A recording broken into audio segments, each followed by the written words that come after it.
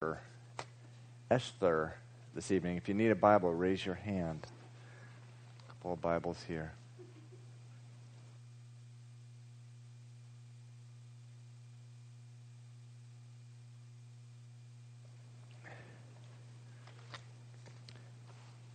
Going through the Old Testament chapter by chapter, verse by verse. By the way, when we get through the Old Testament, which is probably not going to be for a long time, but we are going to go right into the New Testament, where this is sort of a go through the whole Bible study that we're in. And I often say that we're going through the Old Testament on Sunday nights. That's true, and it has been for a long time, and it will be for a long time, but someday we will make it to the New Testament. We're just going to plow right ahead, God willing. But we are in Esther. Actually, Stephanie corrected me. It's Esther. Esther. I've been saying Esther. Now, how many people heard me say Esther and said, he's pronouncing it wrong? And last week, how many people heard me and said, he's pronouncing it wrong? How many people? Sam, you? Anyone else? Okay. But tonight you did notice. Okay, sorry. And I'm ready for Ahasuerus' pronunciation. I got it right tonight.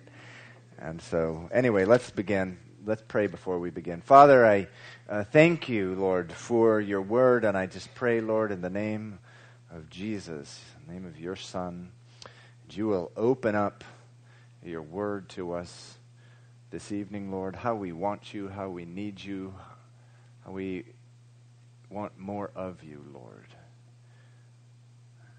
And Lord, we're just so grateful to have your word. We pray for the churches throughout the world, Lord, where it is just such an incredible battle to even gather together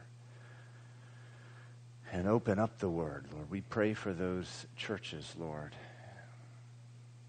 And pray that they would be encouraged, that you'd raise up leaders there and protect them. Pray for the leaders' families. Pray for their finances. We do pray, Lord, for those in prison this evening because of believing in your word and believing in your Son. That you would comfort them. Lord, that you could somehow engrave your word on their hearts, Lord, if they don't have it with them. And pray for their quick release, Lord, their miraculous release. And Father, we are just reminded again this evening as we're going through Esther, Lord, the cost that sometimes believers pay for giving their lives to you, Lord. I just pray that all of us, Father, you'd give us those hearts of faith. We would give our lives, Lord. Like we do want to give our lives to you, Lord.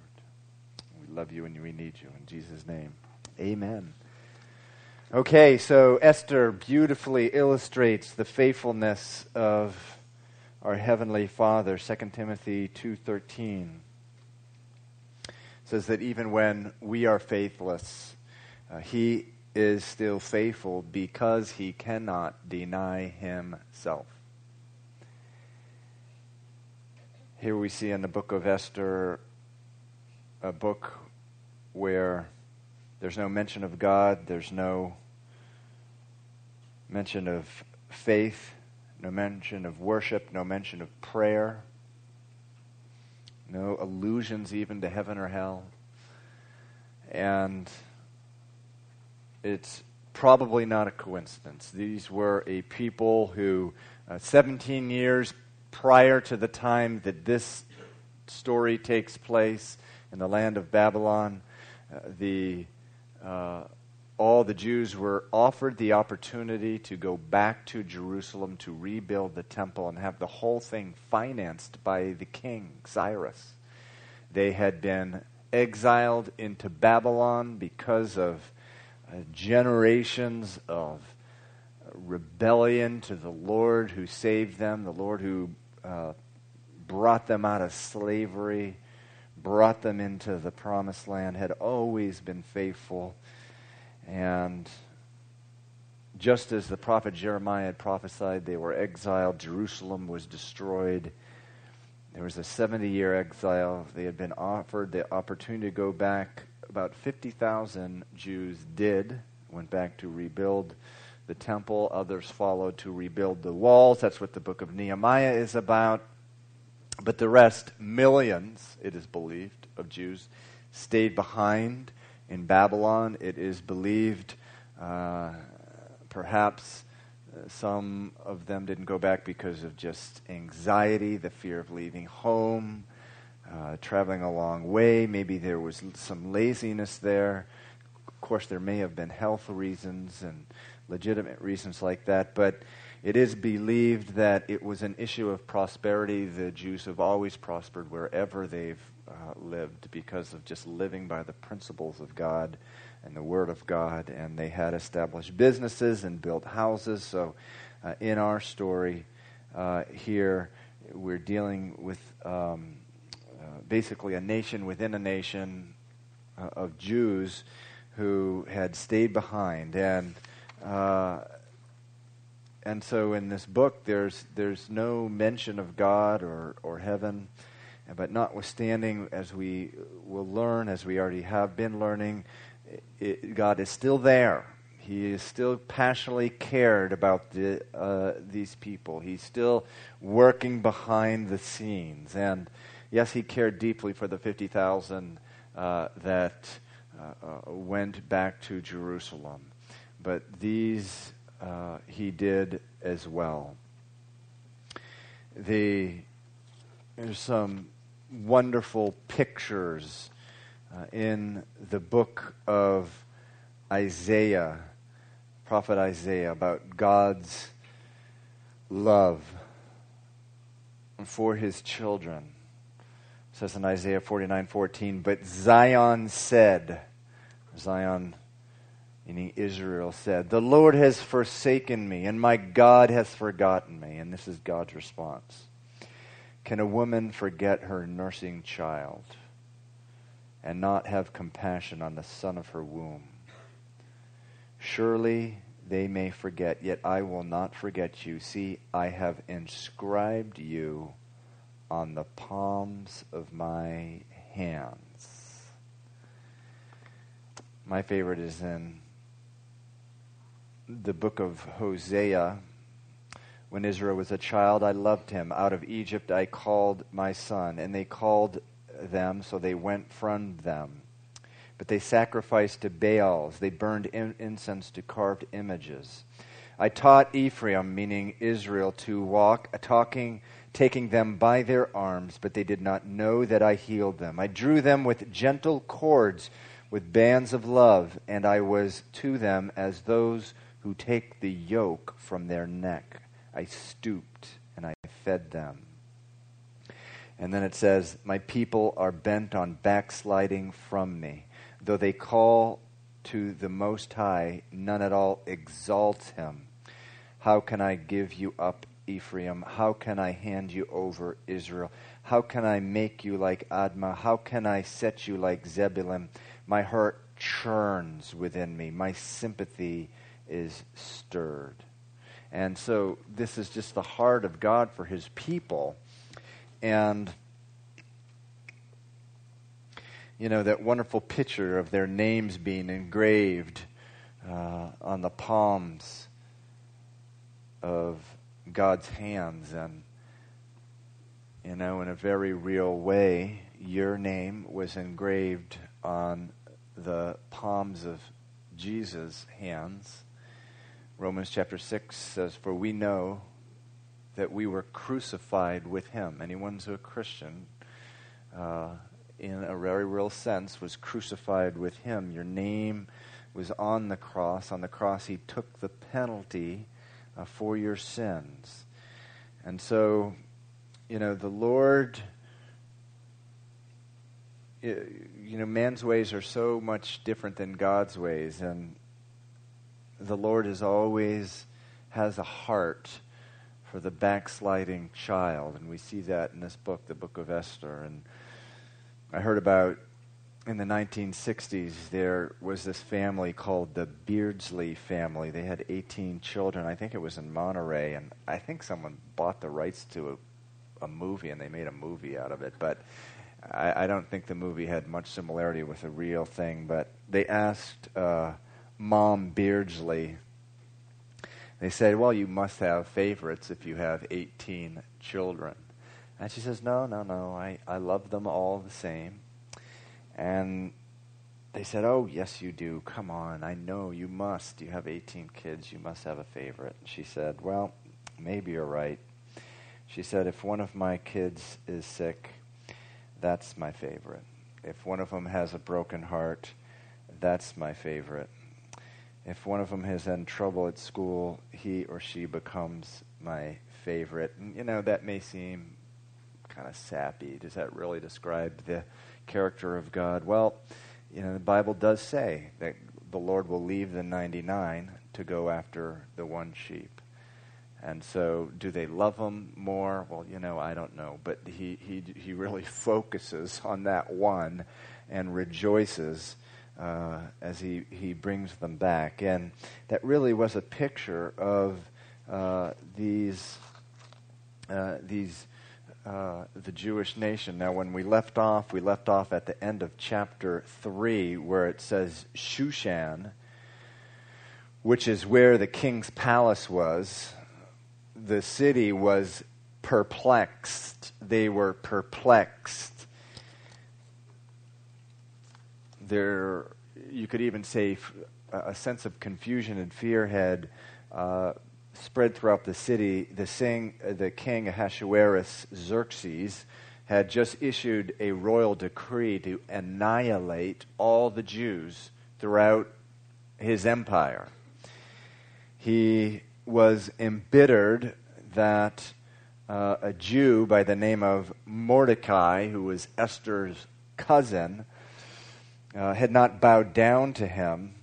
And so he was the king's right-hand man, and he went into the king, and he said, verse 8, chapter 3, there is a certain people scattered and dispersed among the people of all the provinces of your kingdom.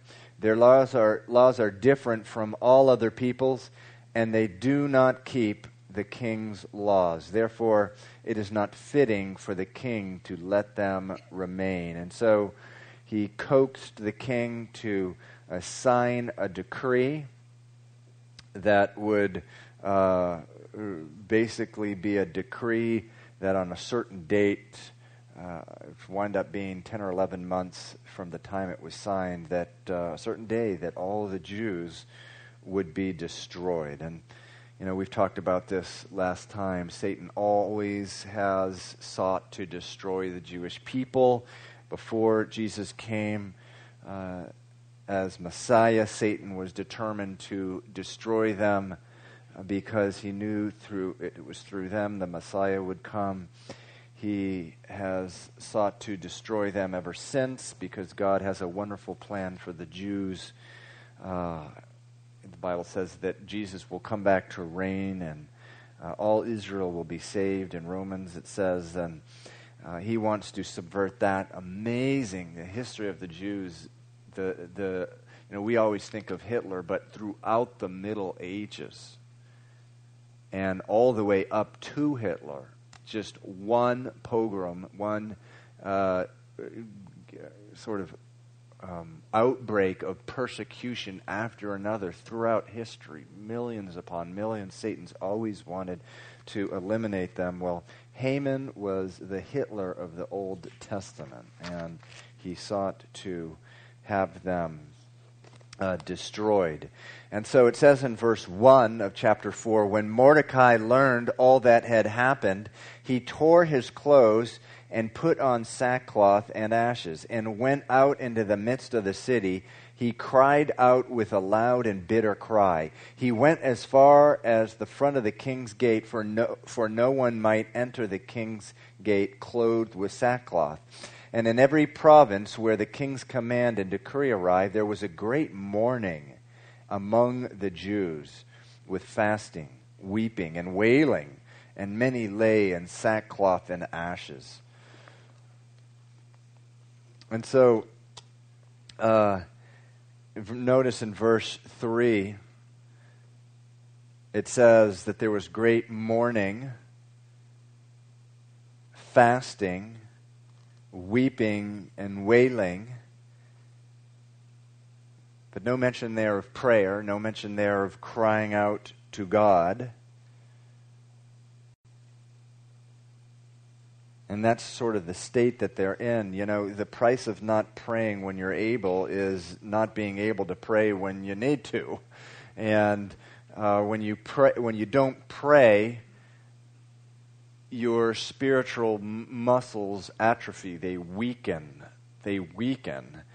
And you know, praying is an exercise which we must really be incredibly disciplined at, and as we are disciplined at it, we build up our spiritual muscle so that when the time comes that we really need to be crying out to God, we're prepared.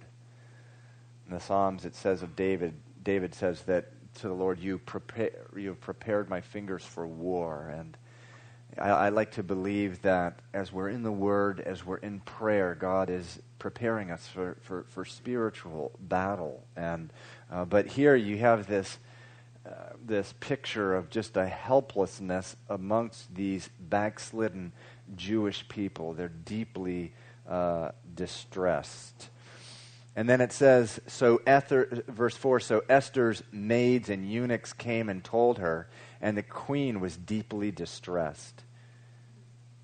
So she hadn't heard about the decree to annihilate the Jews. She's distressed because she found out that Mordecai was the way he is. And then it says, then she sent garments to clothe Mordecai and take his sackcloth away from him, but he would not accept them.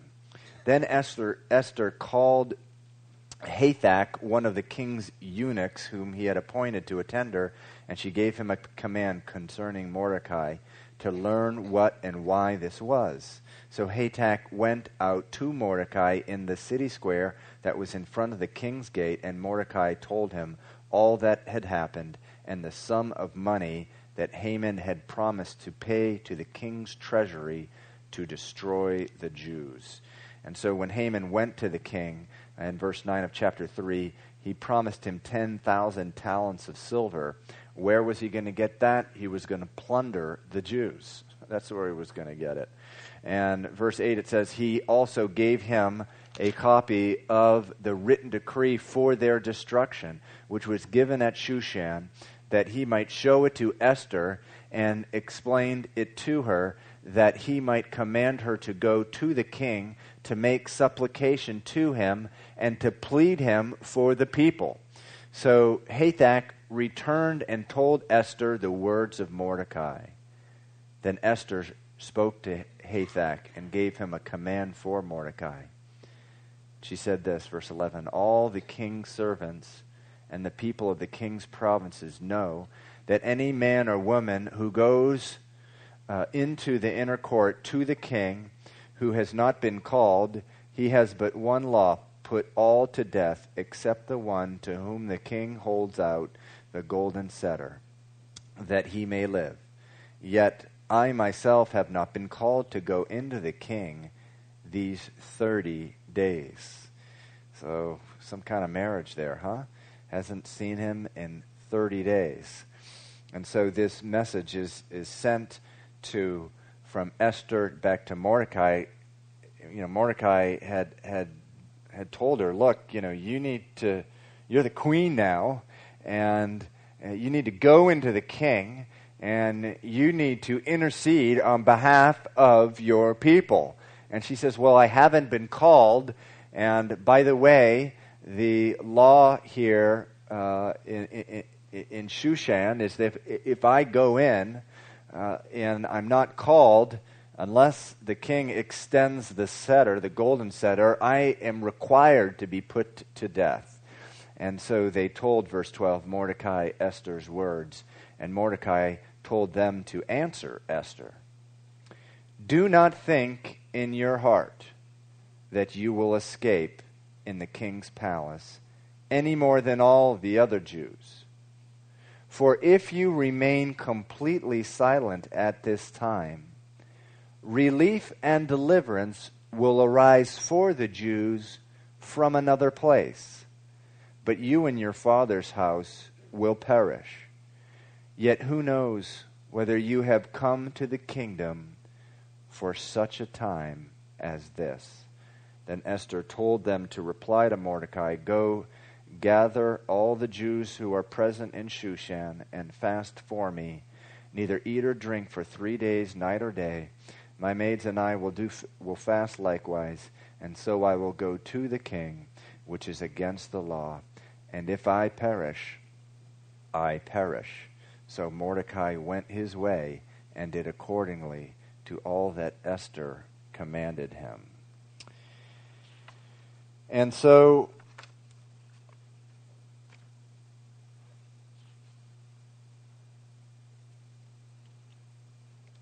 I love the way that Mordecai responds to her, to Esther. He doesn't say, look, if you don't do this thing, we're all doomed. You're our last hope. Because that's not the case. She is not their last hope because God has infinite amount of resources to save the Jews. And Esther, if you don't step up to the plate here, it's the help, God's going to just raise up someone else to help. Deliverance will come from another quarter, but by the way, in the process, you're going to be wiped out yourself. And this is such an important principle that you and I learn, particularly those of you who are actively seeking out ministry, to grow in ministry. When we started the Bible study that preceded this church, within the first year, there was a guy who I met up at the park in Mission Hill, playing basketball, and I was up there, and I asked him, after playing basketball, to come over to my house, and gave him some Gatorade, and I shared with him about the Lord, and he started coming to the Bible study, and he got saved. Never heard about being born again. He came from Poland. He came from a Catholic background, and he got saved, and he started growing, and he, a few months later, returned to Poland. And I'm just amazed. This guy sends me emails now about every 3 or 4 months. And it's just crazy. He is going around Europe, and literally 600-700 people show up at these gospel choir presentations. People getting saved, people being discipled, and they have these workshops, which they use, a gospel workshop, which they use it as an opportunity to share the gospel. And every time he sends me one of these things, I go, this is crazy. and he wrote to me about 6 months ago, and he goes, you do realize, Steve, that if it wasn't for you, none of this would have happened. And I just wrote back and I said, wrong. You think that all that's happening in Europe comes down to Steve Cole and whether or not he's going to be faithful? No. Deliverance will rise up through another quarter, through another means. And so he wrote back, he goes, well, I guess you're right about that. But just, it is, I have to say, incredible privilege. And I just sit back and I'm just totally amazed at what's going on over there with this guy. And it's a lesson that it's good for you and I to learn sooner rather than later. If we think that God's going to rely on us, on you or me, to accomplish what he needs to accomplish, guess again. You're not that important. I'm not that important. However, he loves you. He loves me. And he loves to use us in that way. And so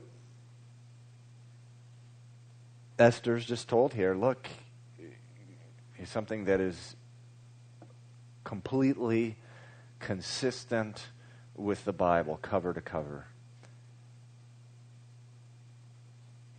You need to step up to the plate. If you don't, you will perish, and God's just going to use someone else anyway. In Revelation, I forget which one of the churches, but it was one of the backslidden ones. God said, you better repent right now, or I'm going to come and take the candlestick from you and get the lampstand from you and give it to someone else. It's a privilege to be in ministry. If we don't step up to the place, someone else will. It's as simple as that. And so Esther's in this place of incredible power now, this position, and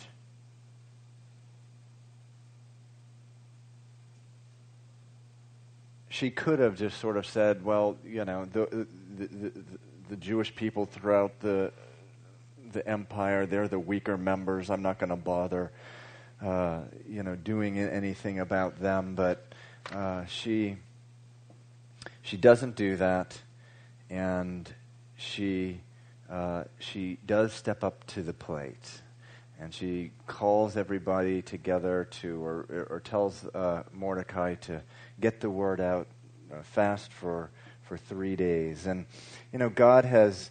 I love also this very famous verse that Mordecai says to Esther, yet who knows whether you have come to the kingdom for such a time as this. And, it's all coming together now. This did not happen as a coincidence that the Lord put her in this place. And God has, in your life, in the places that you are, the workplace that you're in, the school you're at, the neighborhood you're in, it is for a specific purpose. God has put you in that place for such a time as you are in now. He wants to use you in it. And the key is dying or being willing to die. What does she say? She says, if I perish, I perish. And I love it when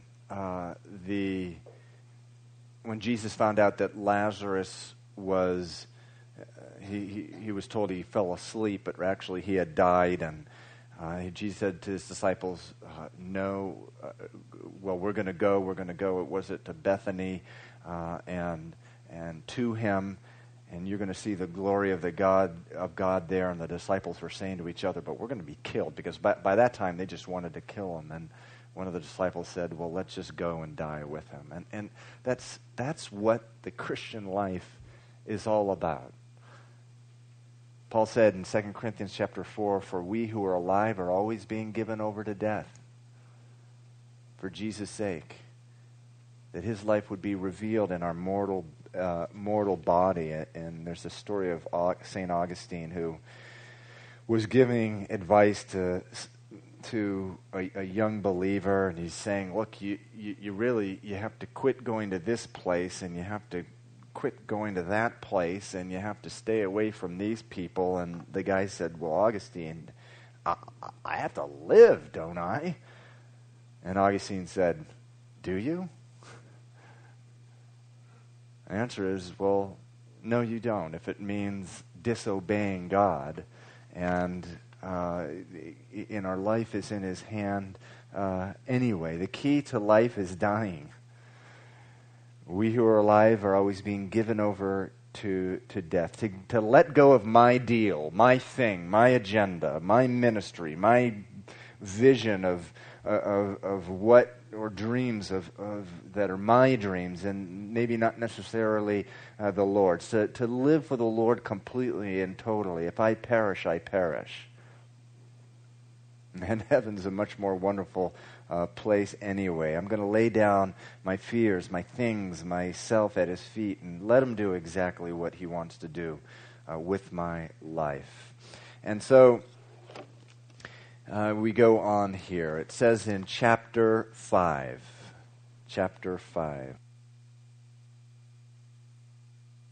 Now it happened on the third day that Esther put on her royal robes and stood in the inner court of the king's palace across from the king's house, while the king sat on his royal throne in the royal house facing the entrance of the house. And so it was when the king saw Queen Esther standing in the court that she found favor in his sight. And the king held out to Esther the golden scepter that was in his hand. Then Esther went near and touched the top of the scepter. So Proverbs 21:1 says, the king's heart is in the hand of the Lord, where like a water course he directs it anywhere he wills. And that's what happened here. Verse 3, and the king said to her, what do you wish, Queen Esther? What is your request? It shall be given to you, up to half the kingdom. So Esther answered, if it pleases the king, let the king and Haman come today and to the banquet that I have prepared for him. Then the king said, bring Haman quickly, that he may do as Esther has said. So the king and Haman went to the banquet that Esther had prepared. At the banquet of wine, the king said to Esther, what is your petition? It shall be granted you. What is your request? Up to half the kingdom. It shall be done. Then Esther answered and said, my petition and request is this. If I have found favor in the sight of the king, and if it pleases the king to grant my petition and fulfill my request, then let the king and Haman come to the banquet which I will prepare for them, and tomorrow I will do as the king has said. And so, for whatever reason, she didn't have a peace about asking her at this first banquet. And so he comes to the first banquet and says, well, no, I want to have a banquet for you tomorrow. And, you know, I've discussed this before. One of the most glorious, blessed things you have as a believer in Christ is the peace of God to direct you in your circumstances.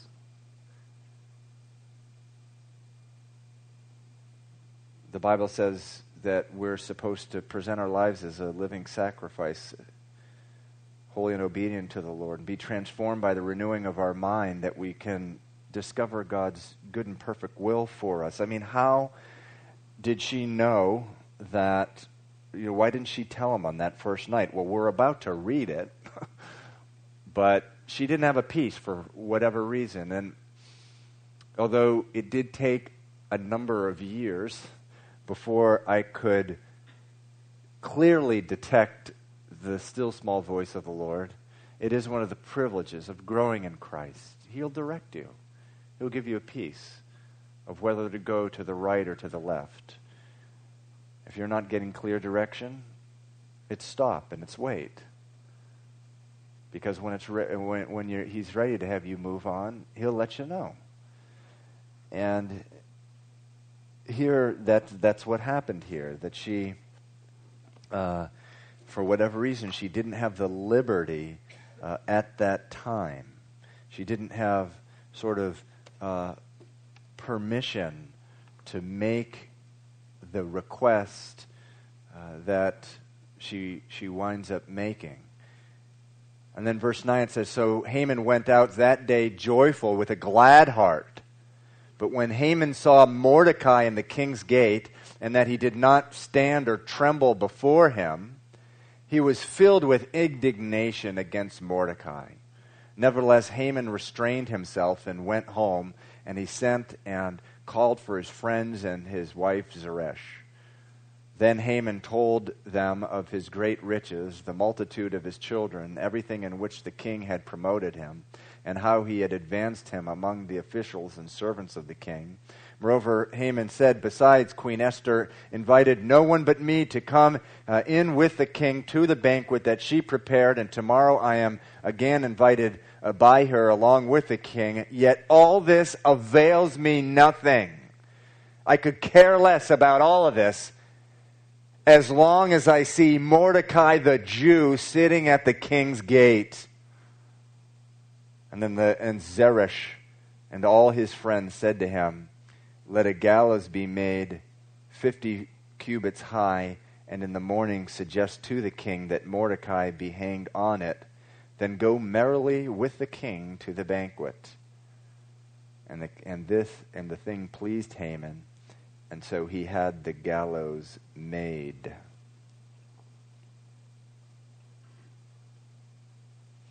So this thing here in verse 13 to me is a classic. I mentioned in a sermon a few Sunday mornings ago that the word, when Jesus told his disciples at the Garden of Gethsemane, he said the spirit is willing, but the flesh is weak. That word weak is what's used for sickness and diseased. Our flesh is diseased, and it's sick, and it's dying. And until we get clothed with a new body, though, we have to live in it. But one of the manifestations of the flesh, and this is just awful, is everything can be going great, except for one little thing, and that thing will just ruin our joy. Now, I don't know how many of you Sunday school teachers, or we have public school teachers, and in this room, when you just know, there's everyone in the class likes you, but there's one guy who hates your guts. And it just spoils your time, because the whole time you're thinking, there's this one guy back there and he hates my guts. And it sort of just ruins your time. And as a pastor, there have been times where I come to know directly from a person that, for whatever reason, they have real issues with me. We'll sit down with them and ask them, well, so why do you go to this church? And they say, well, I like the fellowship, I like the worship. Everything comes back to that Greg guy. But they have real issues with me, and this is something that sometimes I really struggle with. There'll be a lot of people being blessed by the word, but there's this one Mordecai, if you will, and it's just my flesh. It's like, but that's just totally not of God. And I remember Pastor Randy telling me before the church began, he goes, your happiness is not going to be in the success of a ministry. It's in your relationship with the Lord, that God loves you, that you are blameless and perfect in Christ, that you're as holy and blameless right now because of the blood of Christ that you ever will be for all eternity. And if I'm in this for the success and for numbers and for the size of the church or whatever, there's always going to be some Mordecai there, someone who is Satan's going to use to try to bring me down. And it's like that with you all. If you are sort of pursuing power, success, prosperity, believe me, you're never really there will always be some thorn in the bed of roses that keeps you miserable. And that's why it's just so important that our value is in Christ. God's completely satisfied with you because of the blood of Christ, and he approves of your ministry based upon one thing, your faithfulness. That's it, your faithfulness. You know,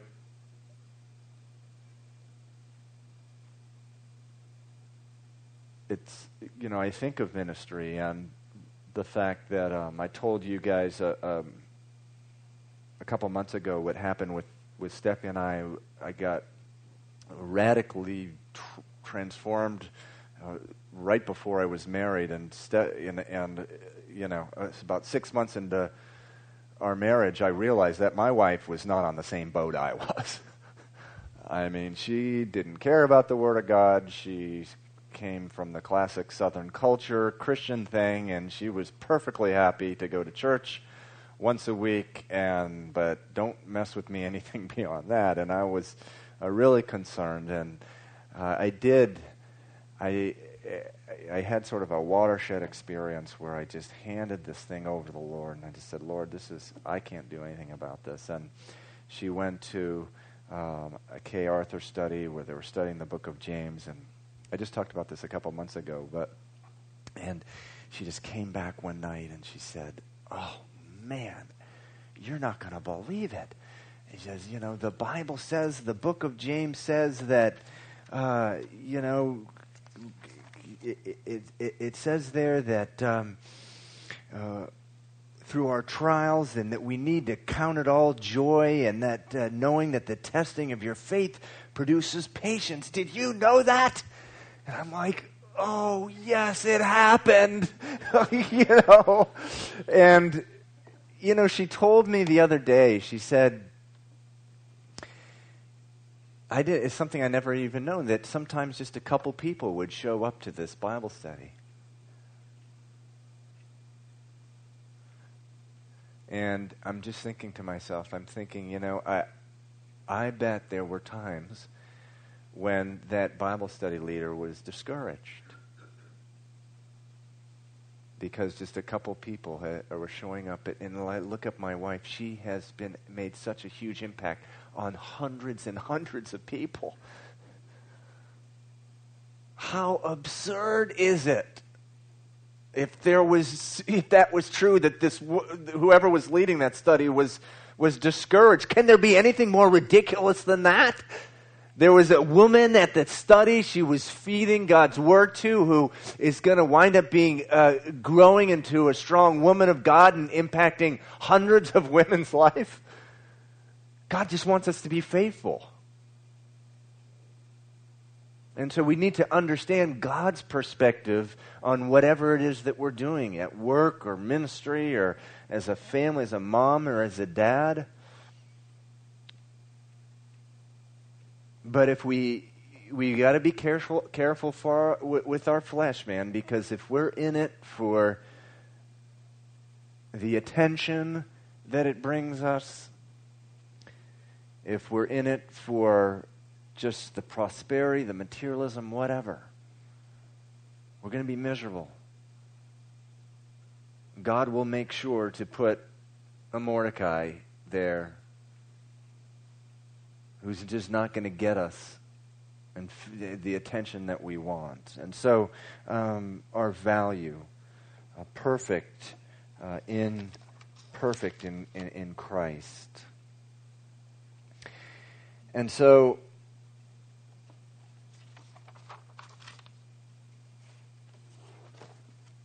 moving on in chapter 6,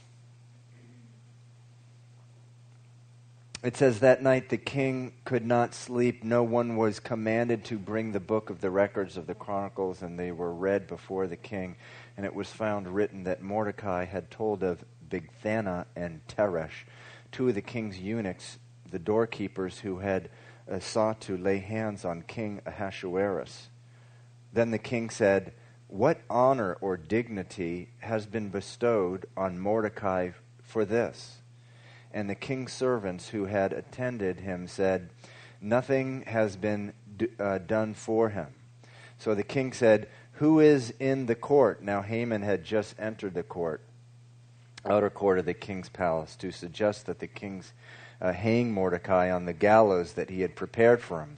And the king's servant said to him, Haman is there, standing in the court. And the king said, "Let him come in." So Haman came in, and the king asked him, "And what shall be done for the man whom the king delights to honor?" And now Haman thought in his heart, "Whom would the king delight to honor more than me?"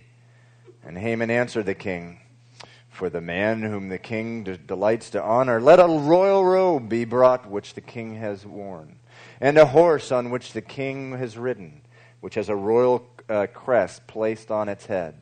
Then let this robe and horse be delivered to the hand of one of the king's most noble princes, and that he may array the man whom the king delights to honor. Then parade him on horseback through the city square, and proclaim before him, 'Thus shall it be done to the man whom the king delights to honor.'" And then the king said to Haman, "Hurry, take the robe and the horse, as you have suggested, and do so for Mordecai, the Jew, sits within the king's gate. Leave nothing undone of all that you have spoken." So Haman took the robe and the horse, arrayed Mordecai, and led him on horseback through the city square, and proclaimed before him, "Thus shall it be done to the man whom the king delights to honor."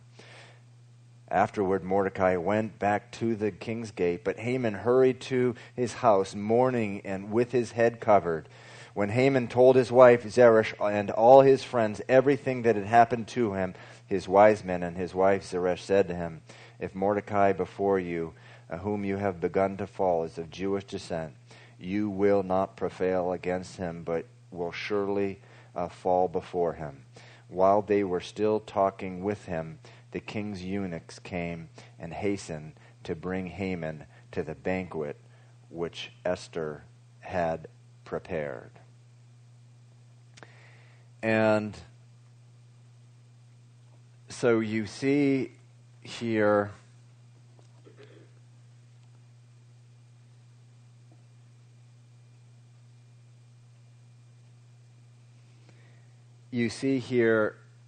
first of all, you see at the beginning of chapter 6 why it was that the timing of Esther's first banquet was not God's timing to come out and ask the king what she wanted to ask him. Because eventually when she asks, when she explains to the king sort of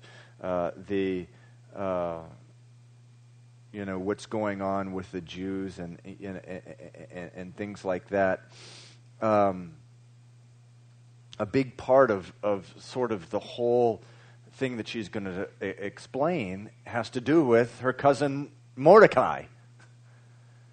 But at the time of her first banquet, the king hasn't had this dream about Mordecai. And so she doesn't have a peace. She doesn't have a peace to make the request. And, sometimes our prayer life is like this. And I just had this just phenomenal God thing happen to me this week, just in my own prayer life, where there was this family, who are dear friends of Stephanie and I, and I just saw a series of things have happened in the last month which has brought division into their home, division, between them and their church, right in the middle of their family, and I'm just watching this thing. And it's souring their relationship with each other. It's souring their relationship with their church and with God.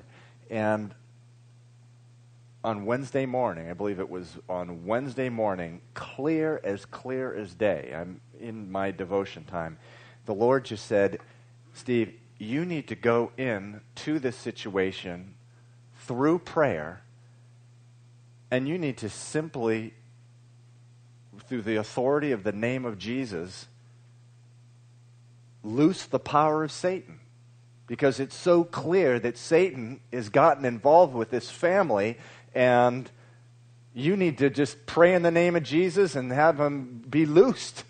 And it was unbelievable. I just went in, it was on Wednesday morning, and I just said, in the name of Jesus, Lord, just rebuke Satan, that he would take his hands off this family, that they would be released from the spirit of division and confusion that he is in. And it was just, I was just praying with the confidence that I hadn't prayed for in years. I'm like, wow, I was convicted because I hadn't prayed like this before, but it was a situation where clearly the Lord had given me permission.